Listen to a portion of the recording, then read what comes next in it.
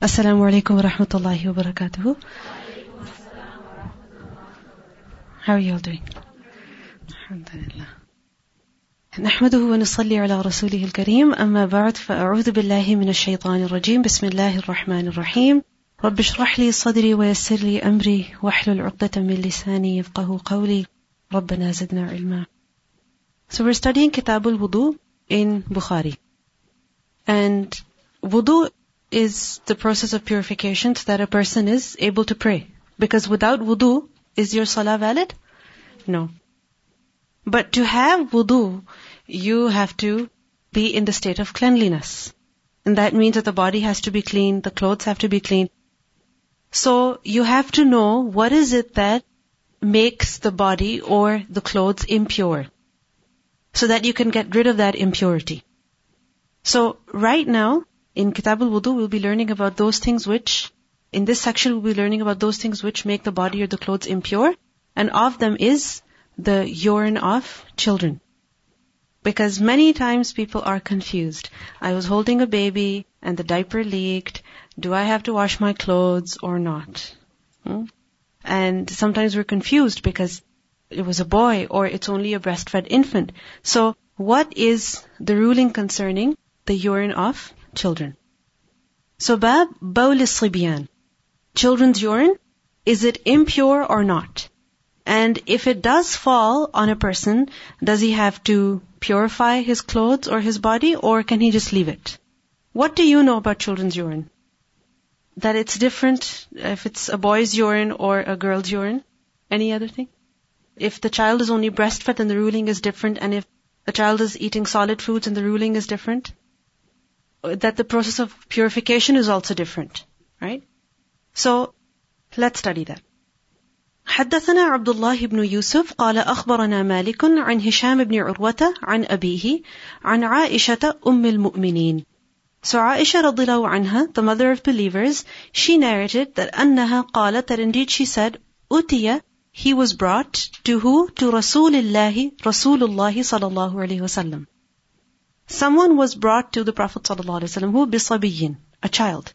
A baby was brought to the Prophet sallallahu alaihi wasallam, and فبال, and then he urinated على ثوبه, on his clothes.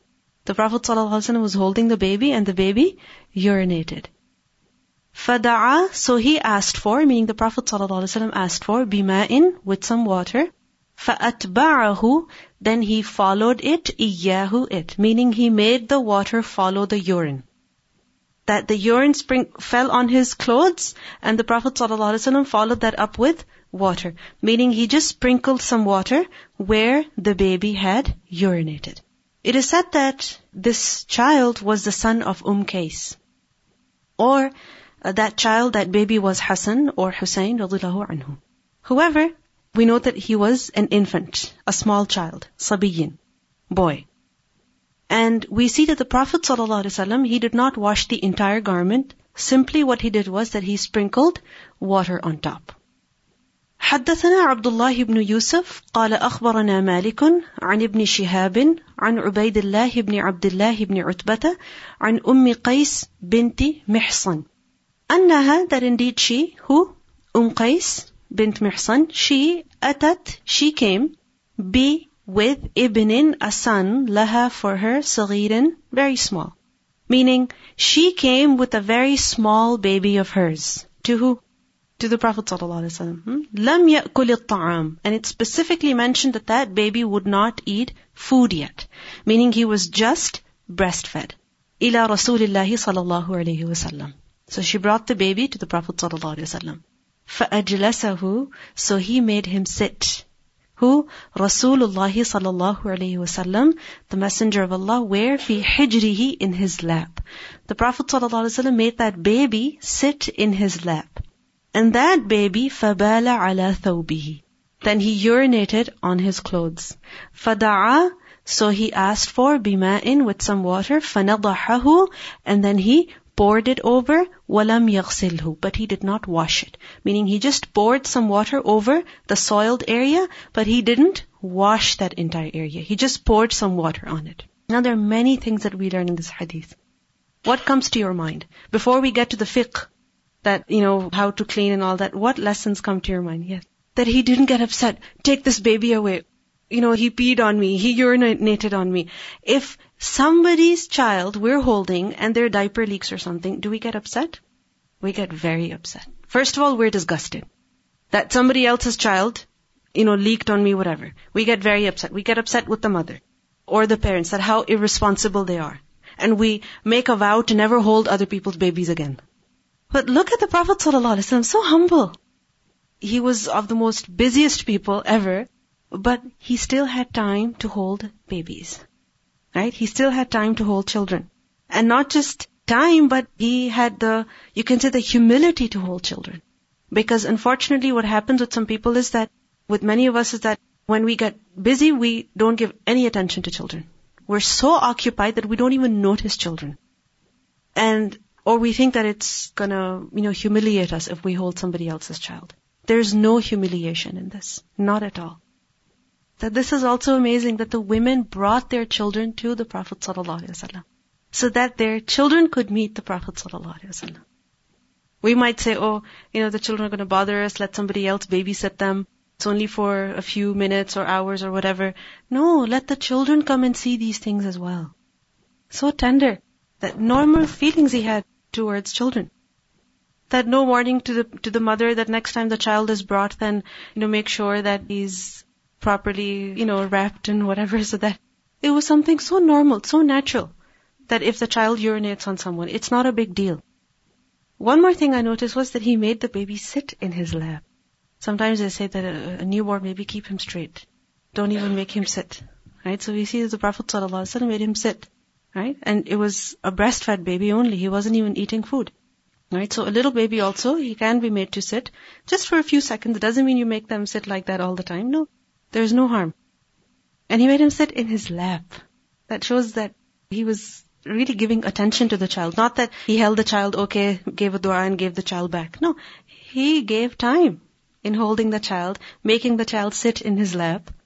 So anyway, what we learn about the urine, the purification of the urine, is that there are different levels of impurity.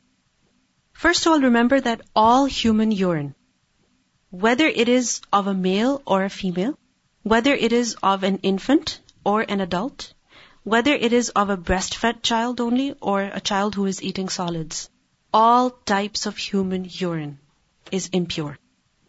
All types of human urine, what is it? Impure, regardless of whose it is. Infant, adult, boy, girl, breastfed only, solid fed, whatever. All human urine is impure. Why? How do we know that? Because it has to be purified. It has to be purified. Meaning if it falls somewhere, you have to at least sprinkle some water on top. If it was not impure, then you wouldn't even have to sprinkle water on top. So this is the first rule that we must remember. The second thing that we must remember is that human urine, depending on whose it is of different levels of impurity. Different levels of najasa, depending on whose it is. Therefore, the process of purification is different. The level of impurity is different, and depending on the level, the process of purification will be. Now, first of all, is the infant, male infant boy, that is breastfed only, meaning does not take any solid foods. The level of impurity is mukhaffafa, meaning it's a very light impurity. When it's mukhaffafa, light impurity, lesser impurity, then it means that the process of purification will also be mukhaffafa, meaning it won't be that hard.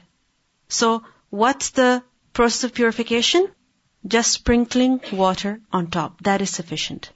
And how would you do that? Scholars have said that it means that you just pour water on top a little bit, like sprinkle, without rubbing that area, without squeezing out the water. You just have to make sure that when you sprinkle the water, it covers the entire area. That is sufficient. You don't have to rub it. You don't have to squeeze it. Nothing. You just pour water on top. And this is who? This is who? Whose urine? Infant, boy, breastfed only. Same thing. Same thing. If it touches your body, same thing. You just clean with, wet hand. Okay? That's sufficient. Secondly, is the infant girl. The infant girl that is breastfed only. The urine is mughallada, meaning it is greater in its impurity. It is greater in its impurity. This is why you cannot just pour water on top, you have to wash. That means that you don't just sprinkle water, but you pour water, you rub a little bit, you squeeze out. If needed, you pour more water on top, and again you squeeze out depending on how much it is. You basically have to thoroughly wash the entire area. Thirdly, you have an infant, boy or girl, that is eating solid foods. The urine of such a child is mughallada again. The najasa is mughallada, meaning it's severely impure. Therefore, again, washing is necessary. Because heavier food means the urine will be different. Okay, so therefore, it has to be washed. In a hadith which is reported in At-Tirmidhi and Ibn Majah, the Prophet ﷺ said concerning the urine of an infant boy, sprinkle the urine of a boy and wash the urine of a girl. What did he say? Sprinkle on the urine of the boy and wash the urine of the girl. Now there is a question. What is the reason why the urine of a boy, infant boy, is not as bad as the urine of an infant girl? What's the difference? First of all, we see that the reason is that this is what is enjoined in the Sharia. This is what the Prophet ﷺ taught us. That boys' urine, this is what you do, girls' urine, this is what you do. So this is how it is, and this is how we do it. Even if we don't know the hikmah behind it, this is the ruling concerning it. This is just like when a woman is menstruating, she does not pray. And she does not fast either. And if it's the fast of Ramadan, she has to make them up. But does she have to make up the missed prayers? No. And when Aisha radhiyallahu anha was questioned about it, she said, this is how we did at the time of the Messenger of Allah sallallahu alaihi wasallam. So this is how it is ordained in the Sharia. But when you think about the hikmah behind it, the wisdom behind it, scholars have given many reasons. One of them is that the boy's urine, it will spread. And the girl's urine, it is concentrated in one place. But if you think about it, the way the urine comes out of the body, the boy's urine spreads everywhere. And if you have to wash that entire area, it will become very difficult. I have a boy and a girl, and I can tell you I've had many more accidents with a boy than with a girl. And those accidents were much more severe. And if I had to wash everything, I don't know what I would do. Difficulty brings ease. Okay? Difficulty brings ease. Now imagine a boy, people are holding it and the urine spreads everywhere and you have to wash everything. It will become very difficult. But a girl's urine is such that it just concentrates, it collects in one place. And because it will be thicker in one place, more in one place. So this is why you have to wash that area. Now boy's urine, because it has sprinkled everywhere, it will be very less. So this is why you can just simply sprinkle water on top. Another reason that the scholars have given is that there is a difference between the urine of a male and a female. There is a difference between the urine of a male and a female. And this difference is not just when, people become adults, but from infancy. From the moment the children are born. There are chemical, hormonal differences. Female urine is thicker. It is more, you can say, foul-smelling compared to the urine of a male. And it is said that a baby girl, her private part is exposed to many hormones in the uterus of the mother. And when a girl is born, soon after, there could be even vaginal discharge coming from a girl's private part. And even some baby girls may have bleeding. They may even have a small period. This is a fact. So an infant girl's urine is very, very different from a boy's urine. Very different. And color is different, the smell is different, the consistency is different. There is a huge difference. So this is why the process of purification is different and the level of impurity is also different.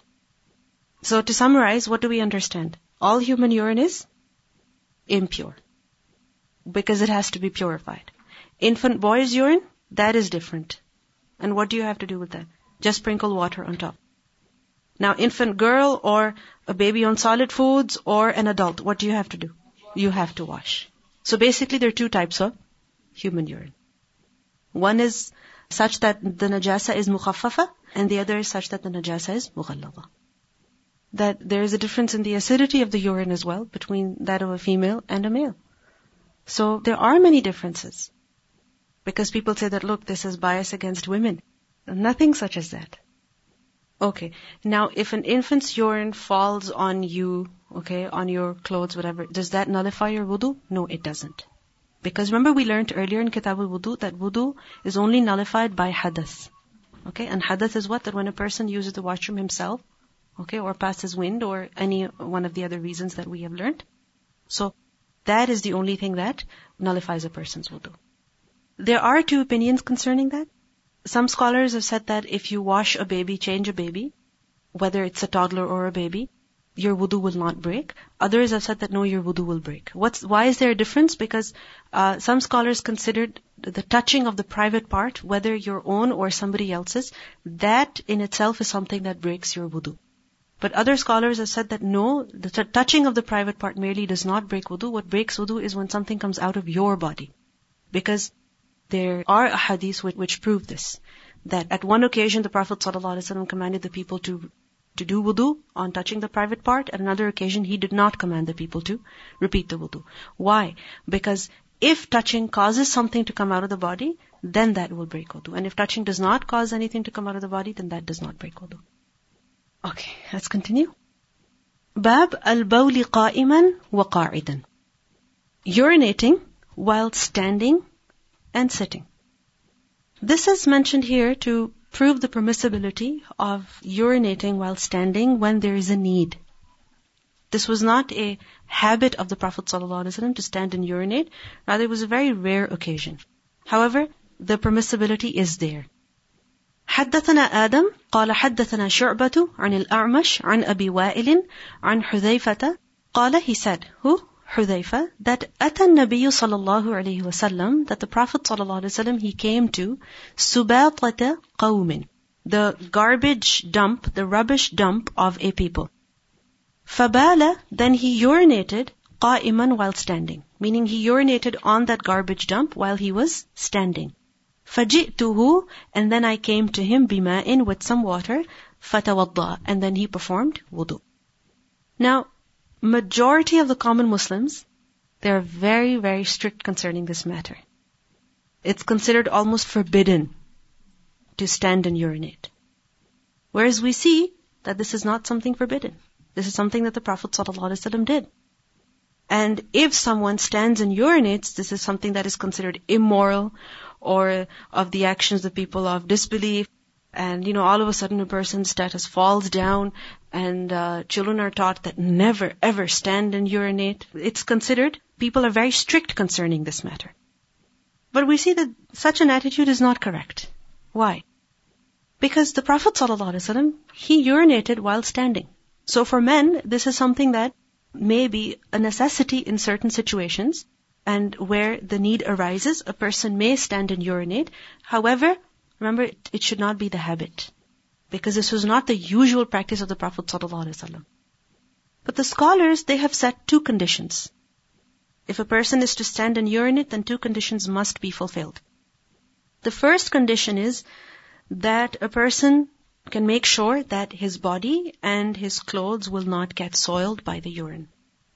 A person can make sure that his clothes, his body will not get soiled by the urine, meaning by the splashes, because otherwise a person will be in that difficulty of, cleaning his body, cleaning his clothes. So he has to make sure that he is saved from getting soiled. Secondly, the condition that the scholars have set is that a person should not be seen by other people, in the sense that it should be done in privacy. Just as a person would urinate sitting in privacy, if he's standing and urinating, that should also be done in privacy. Meaning, no one should see the person urinating. Not that a person just, walks into a washroom and stands in front of a urinal and urinates there, and at the same time he's talking to other people. No, this is something that's not correct. There has to be some level of privacy that has to be maintained. And remember that urinals do not meet these two requirements. First of all, a person cannot protect himself from the sprinkles, from the splashes. And secondly, there is no privacy there. Now, what level of privacy? Inshallah, we'll study about that. But this hadith, it teaches something very interesting. That the Prophet ﷺ, when he had the urge to use the washroom, he used the washroom. even if that meant he had to stand and urinate on a garbage dump. What do? We hold on. Why? Because we have to pray Dhuhr. Right? Or we have to pray Asr. Or we have to pray Maghrib. And we say, okay, let me not use the washroom, otherwise I'll have to do wudu again. So we hold off as much as possible. This is not correct. A person should not resist his urge to use the washroom unnecessarily. When you need to go, then go find a toilet. It can affect the health of your uterus or whatever. You can develop infections, right? It can actually backfire. And it can also cause those muscles to become weaker, causing drops of urine to come out. And that is much more severe. Because we have learned earlier about the severe punishment for the one who does not save himself from the urine. And we also learned this hadith, the Prophet ﷺ, he performed wudu after using the washroom, to always remain in the state of tahara. And this is something that is very, very helpful. You know how? That if you make a habit of doing wudu after using the washroom, then you're in the state of wudu. That means whenever you have to pray, you can pray. Now that I have 2 kids, many times it makes it difficult that, you find the time to go use the washroom, do wudu, and then pray. So recently, I started doing this. Every time I use the washroom, I do wudu. I'm like, you know what? Somebody is watching the kids right now so that I can use the washroom. I might as well do wudu. So that I can pray whenever I get the chance. As soon as I get the chance. As soon as I see the kids are busy doing something, I can just quickly stand in and pray. My salah is not delayed. And it's very helpful. So it doesn't take much effort. You're washing your hands anyway. Right? Just roll up your sleeves and do the whole wudu. So, it's very helpful. And we see this in the sunnah of the Prophet ﷺ, that he would do wudu after using the washroom. If a person resists his urge to use a washroom, just so that he doesn't need to repeat his wudu, he can pray like that, he won't be able to focus in prayer.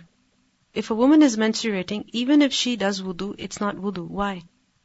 Because she's not clean. You understand? She's not clean. But this is true that if you have the habit of making wudu, then even in your period, you have to do wudu, because otherwise you don't feel clean. Right? You feel that, your feet are not clean, your arms are not clean, your head is not clean. So, out of habit, if you do it, no harm, but don't consider that to be wudu. Okay? And if you have the habit, then continue. If it's difficult for you, don't. But if you can, then go ahead, continue, because it will, when you have to start praying again, it won't be difficult for you to do it then. Because if you break a habit, it's very difficult to develop it again. Bab al-bawli inda sahibihi wat-tasatturi bil-ha'it. Al-bawli, urinating, inda, near, sahibihi, his companion, meaning a person urinating near his companion, meaning, a friend or whoever was with him. Wat-tasattur, while being screened, bil-ha'it, by a wall. Meaning, is it necessary to be very far away from people in order to use the washroom? Or can a person use the washroom while people are nearby, but they cannot see him? These days, alhamdulillah, you have a washroom, so you can just close the door. But let's say there's a toilet stall. So is it okay for you to just close the door and people are right outside and use the washroom like that? Is it okay? Yes, it is. People don't have to stand outside the main washrooms. No, they can be right outside the door too. A person might say that, but I don't have complete privacy then. You might feel awkward. However, there's no harm in that.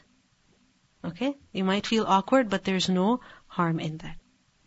حدثنا عثمان بن أبي شيبة قال حدثنا جرير عن منصور عن أبي وائل عن حذيفة. So Hudhayfa رضي الله عنه, he narrated, قال, he said, رأيتني. What does this word mean? رأيت, I saw, ni, myself. I saw myself. أنا, I, والنبي, and the Prophet sallallahu alaihi wasallam. Yes, I remember this happening. Once such and such happened.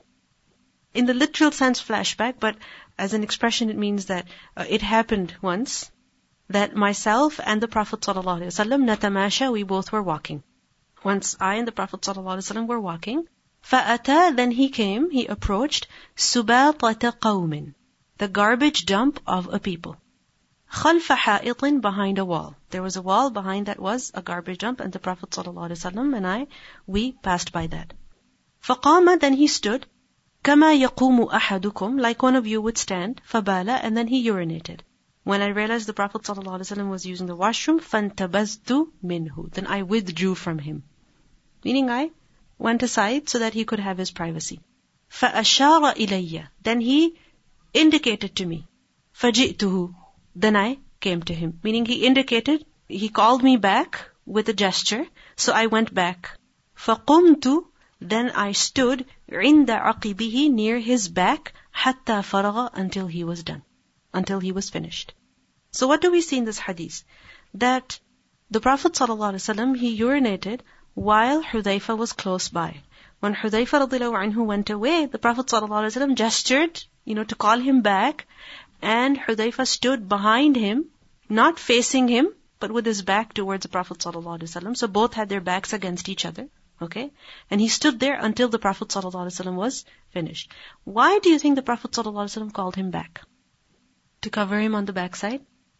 Basically, as a shield, so that he could have complete privacy. Because remember, earlier I mentioned to you the two conditions. One of them is that a person is safe from the splashes of urine, and secondly, that he has privacy, meaning nobody should see him urinating.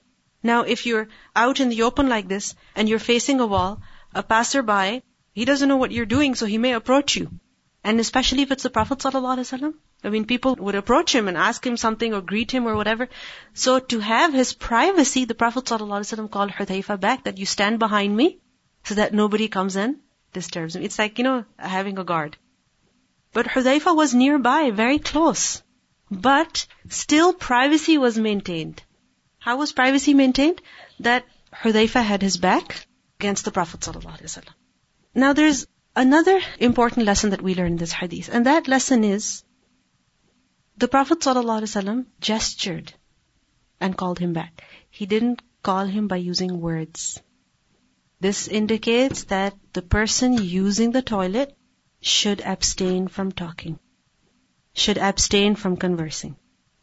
If there was no harm in talking at that time, then the Prophet ﷺ would have just called him back. Hudayfa, come back and guard me.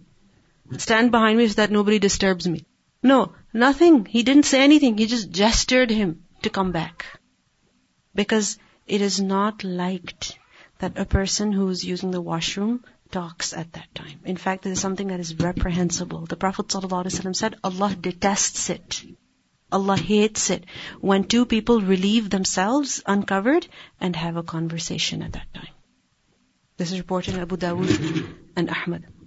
That two people are using the washroom and they are having a conversation. This is something that Allah does not like. Now, okay, these are not two people both using the washroom, but even for one person, while a person is sitting on the toilet, he should not engage in conversation with other people, whether it is on a cell phone or it is, by actually having a conversation with someone who's standing outside the washroom or outside the toilet stall. No. The person using the toilet should not talk. Texting is very common. Right? Using the cell phone is very common, but people even talk on the phone in the toilet. So that's also not correct. Many times you go into the washroom, into hotel rooms, and in the washrooms you have a telephone right by the toilet stall.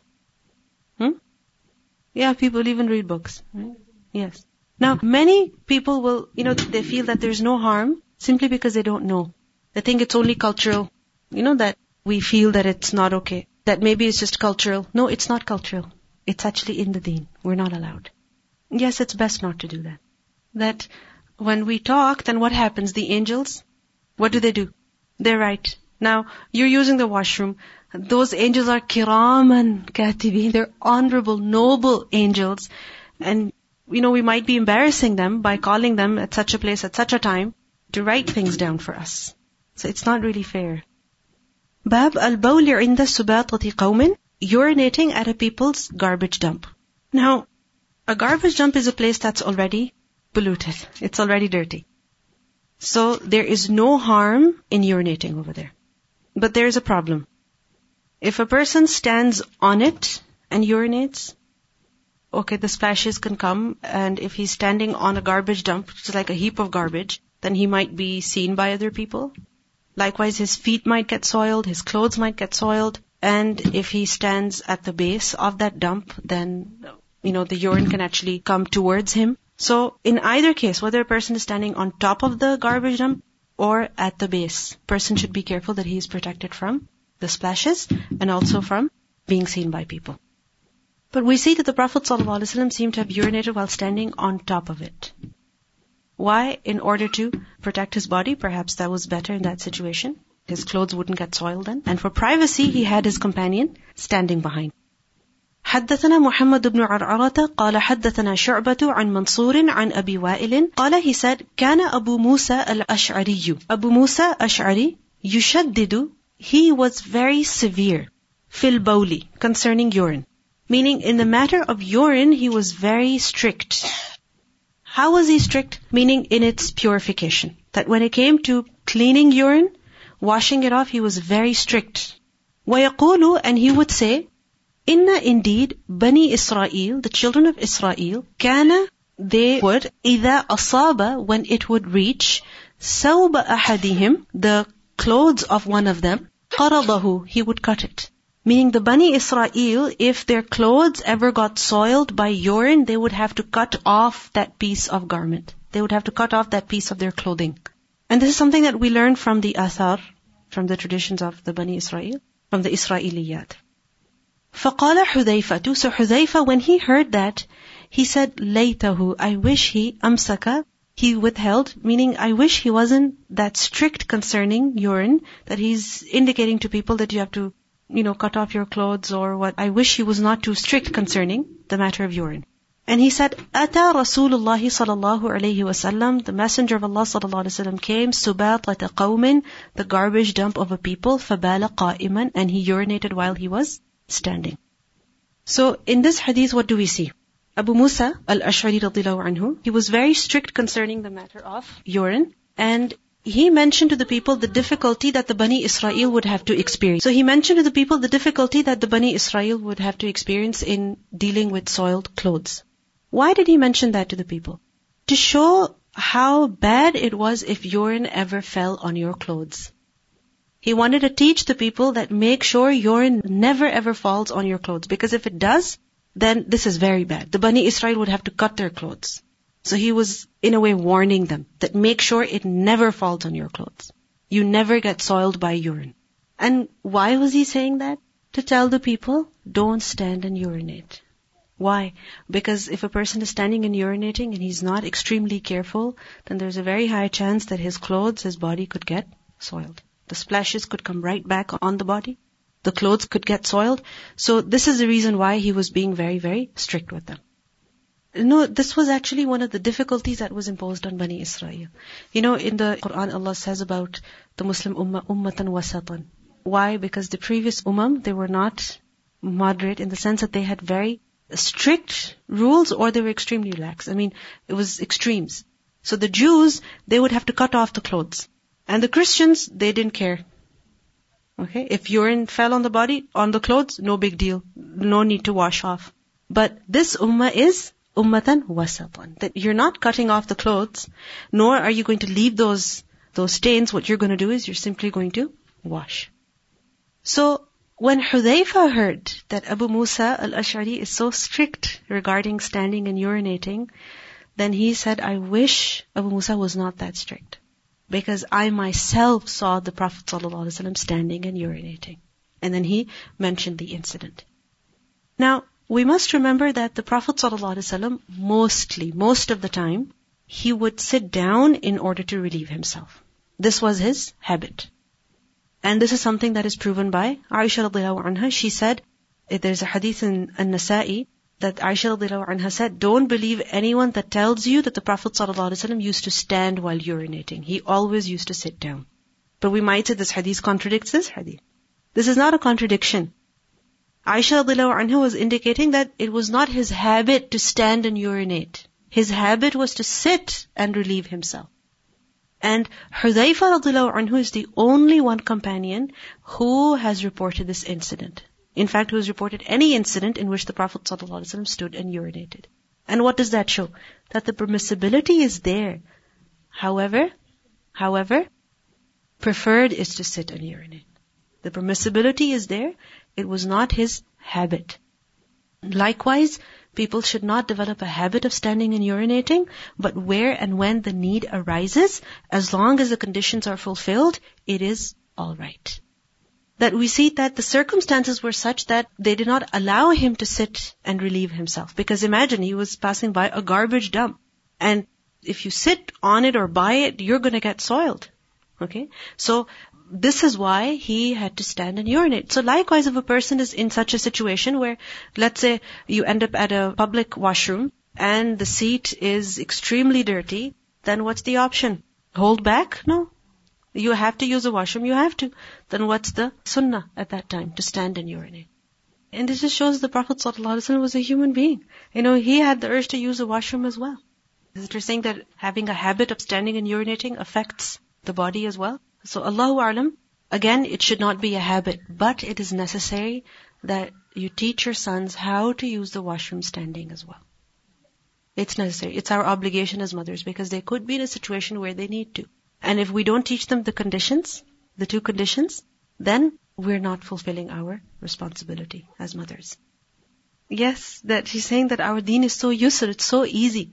That before, she had to take her son to a public washroom or something, she would make him sit down. Before that, clean the toilet seat, whatever.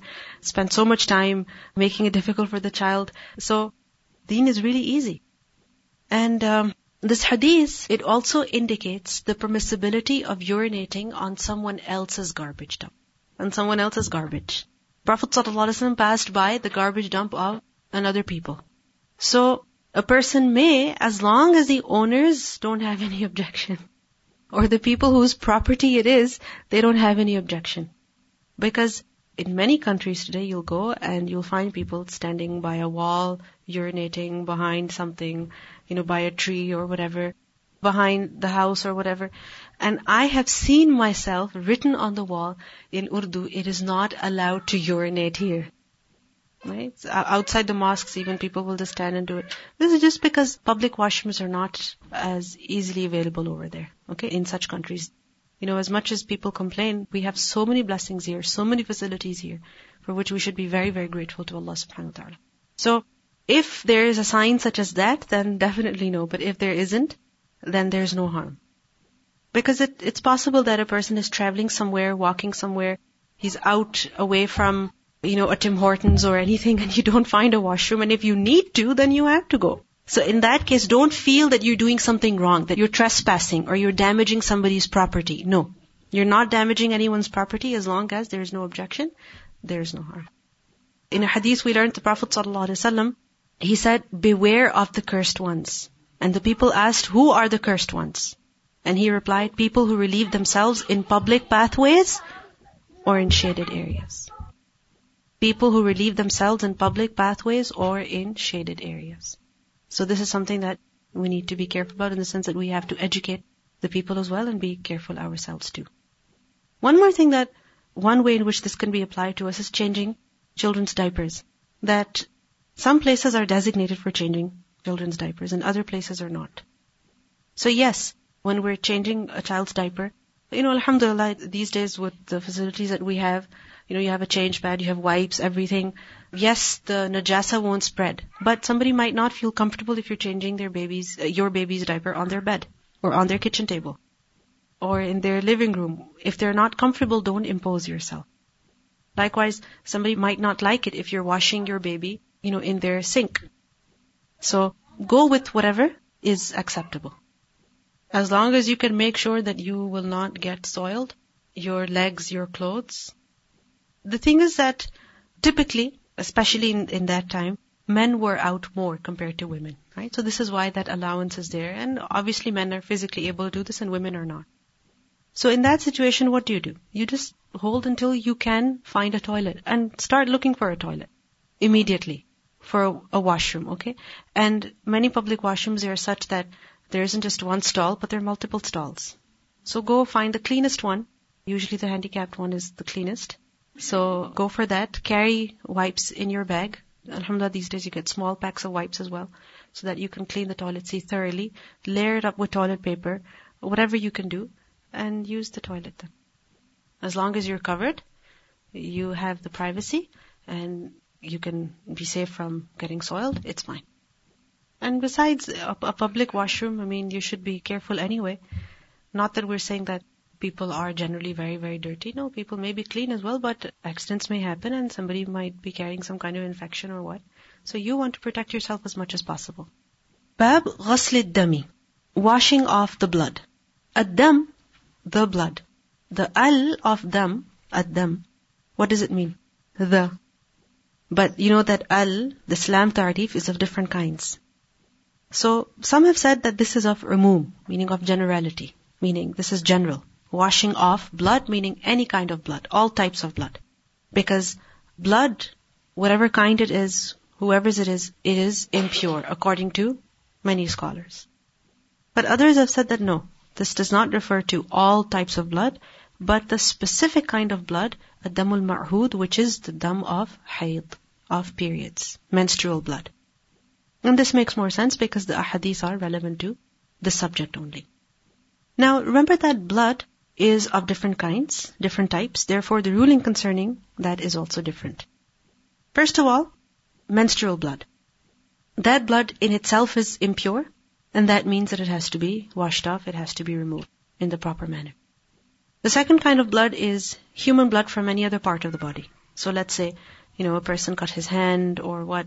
So that blood, some scholars have said that it is impure. However, the stronger opinion seems that it is not impure. What's the evidence behind that? That there are many ahadith about companions praying salah while they were bleeding. Blood was coming out of the body. Like Umar radiallahu anhu, he was attacked while he was praying. He did not break his prayer. Likewise, we see that the Sahaba, they would go for battles, and after that they would pray, and we learned that their wounds would still be bleeding. Okay, so if the blood is coming out and they're praying, that means that blood is clean, because if it was impure, then they would not pray in that state. There was a companion whose certain limb had to be amputated. If I'm not mistaken, it was Urwa ibn Zubayr. That his limb was amputated, was to be amputated, and he said that when I'm praying, then cut it off. Because otherwise I cannot handle the pain, I'll scream too much. When I'm praying, then cut it. So obviously when that would be cut, blood was going to come out. During battle, there's Salatul Khawf, right? The fear prayer, which is to be prayed in the battle. And in the battle, it's only natural that people will get cut, wounded, and they will bleed. Some profusely, some less. So you can pray in that state. That does not break wudu. It is not impure. And the thing is that the human corpse is also tahir, meaning the dead body of a human being, that is also clean. And if blood is coming out of that blood will also be clean. This is just like a fish. When it's dead, it is clean, it is tahir. And the blood that comes out of that is also tahir. The third kind of blood is flowing blood. Blood that is flowing out of an animal that has just been slaughtered. So as the neck is cut off, the blood is flowing out. That blood is impure.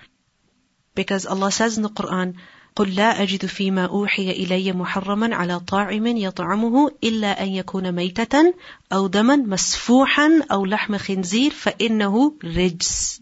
It is rijs. What is rijs? What is impure? Daman masfuhan. Blood that is flowing. The fourth kind is blood that has remained in the meat after slaughtering. Okay, so the animal was slaughtered. You got the pieces of meat from the butcher, and now there is still blood inside it. Now that blood is tahir. It is clean. So if some of it falls onto your body, onto your clothes, there's no harm. Because that blood is clean, is tahir. What's the evidence that it's tahir? Because it's not daman masfuhan. It's not daman masfuhan. It's not the blood that is flowing. It's the other one. So it has to be clean. Which is why if you cook the meat and then you see some redness on the bone, then don't think it's haram. There's no harm. Likewise, some people, they like their meat rare. So when you see that it's pink inside, like absolutely pink, there's no harm. It's not haram. Some people like their meat to be cooked to death, literally. That it's hard and so chewy. That's their preference because they don't want to eat it raw. Okay? But there's no harm in that. So then number 5 is blood of the animals. Which animals? The maita, the dead of which is clean. Meaning that animal which when it dies, it is still clean. So for example, a fish. When it dies, you don't slaughter a fish, right? You just catch it. When you catch it, you take it out of the water, it's dead. When it's dead and there's blood coming out of it, that blood is clean. Likewise, if there's a fly, let's say it, you squish it, you kill it somehow, and then that blood comes onto your clothes. Or let's say there's a mosquito. Okay, and the blood comes onto your hands or something. Now, is that blood clean? Yes, it is. Why? Because that insect, the dead body of it, is clean. It's not impure. Then we have blood of tahir animals, clean animals, the maita of which is najis, meaning that animal when it dies, not because it was slaughtered, but it dies through some other way. So let's say a cow was shot, a goat fell or whatever, and that maita becomes najis. That animal was clean, but when it died through a way other than being slaughtered in the right way, then the blood of such an animal will also be najis. So, if there is haram meat somewhere, and the blood falls on you, it's not daman masfuhan, then is that clean? No, you have to wash it off. Then the seventh, the last one, is the blood of haram animals. Whether it is a pig or whatever, that blood will also be najis. Cat, dog, okay, that blood is also najis. So if you have a cat, and that cat is bleeding, and that blood comes onto your clothes, and you have to wash it off properly. حدثنا محمد بن المثنى قال حدثنا يحيى عن هشام قال حدثني فاطمة عن أسماء قالت جاءت امرأة. Asma said that a woman came to who? النبي صلى الله عليه وسلم. فقالت, and then she said, أرأيت, have you thought, meaning, could you please tell me? Remember in the Quran, أرأيت, what does it mean? أخبرني. In the Quran, those of you who have studied, أرأيت, that expression, it means أخبرني, meaning tell me, inform me. So, أرأيت, could you please tell me that إحدانا, one of us, تحيض, she menstruates. في الثوب, in her cloth, meaning that blood comes onto her clothes. كيف تصنع? How should she do it? Meaning, how should she clean the clothes? قال, the Prophet ﷺ said, تحته, scrape it off. Okay, first of all, scrape it off. What? The blood. Because once it has dried, then there is some, that you can scrape off. ثم then, تقرصه بالماء, rub it with some water. Qars is to rub with fingers, so take some water and rub to get as much blood out of the cloth as possible. And then finally, وَتَنْضَحُهُ, and then rinse it out. وَتُصَلِّي فِيهِ, and then you can pray in it. You might say just toss it into the washing machine. But if that's not possible for a person, then we should know the correct manner of purifying clothes when they are soiled by menstrual blood. What's the procedure? There are 3 steps. What are they? First of all, scrape off as much as possible. Secondly, rub, make it wet and rub. And thirdly, rinse it out. Now that is sufficient. What if the color is still there? It's acceptable. It's okay. Because you rinsed it out. But the stain has remained. Blood stains. Okay? It does stain now. You don't have access to bleach everywhere or whatever, so there's no harm. And in fact, even if a person does not use soap, even then it's okay. You see how simple and practical our deen is for everyone? Whether someone is, living today in this country or any other country, whatever circumstances a person is living in, it is possible for him to, or her to, obtain tahara and pray properly. It's best to rinse out first and then put into the machine, because then you know for sure that the other clothes won't get stained. But otherwise, I've heard myself, a scholar, saying that it's okay. As long as there is a rinse cycle, the water is sufficient that no traces will remain on anything. There is enough water that will rinse it out thoroughly, but it's preferable that you rinse it out separately first and then you toss it into the machine. So there are a number of things that we learn here. First of all, when a woman is menstruating or after she's menstruated, only those clothes or part of clothes have to be washed that are soiled with blood.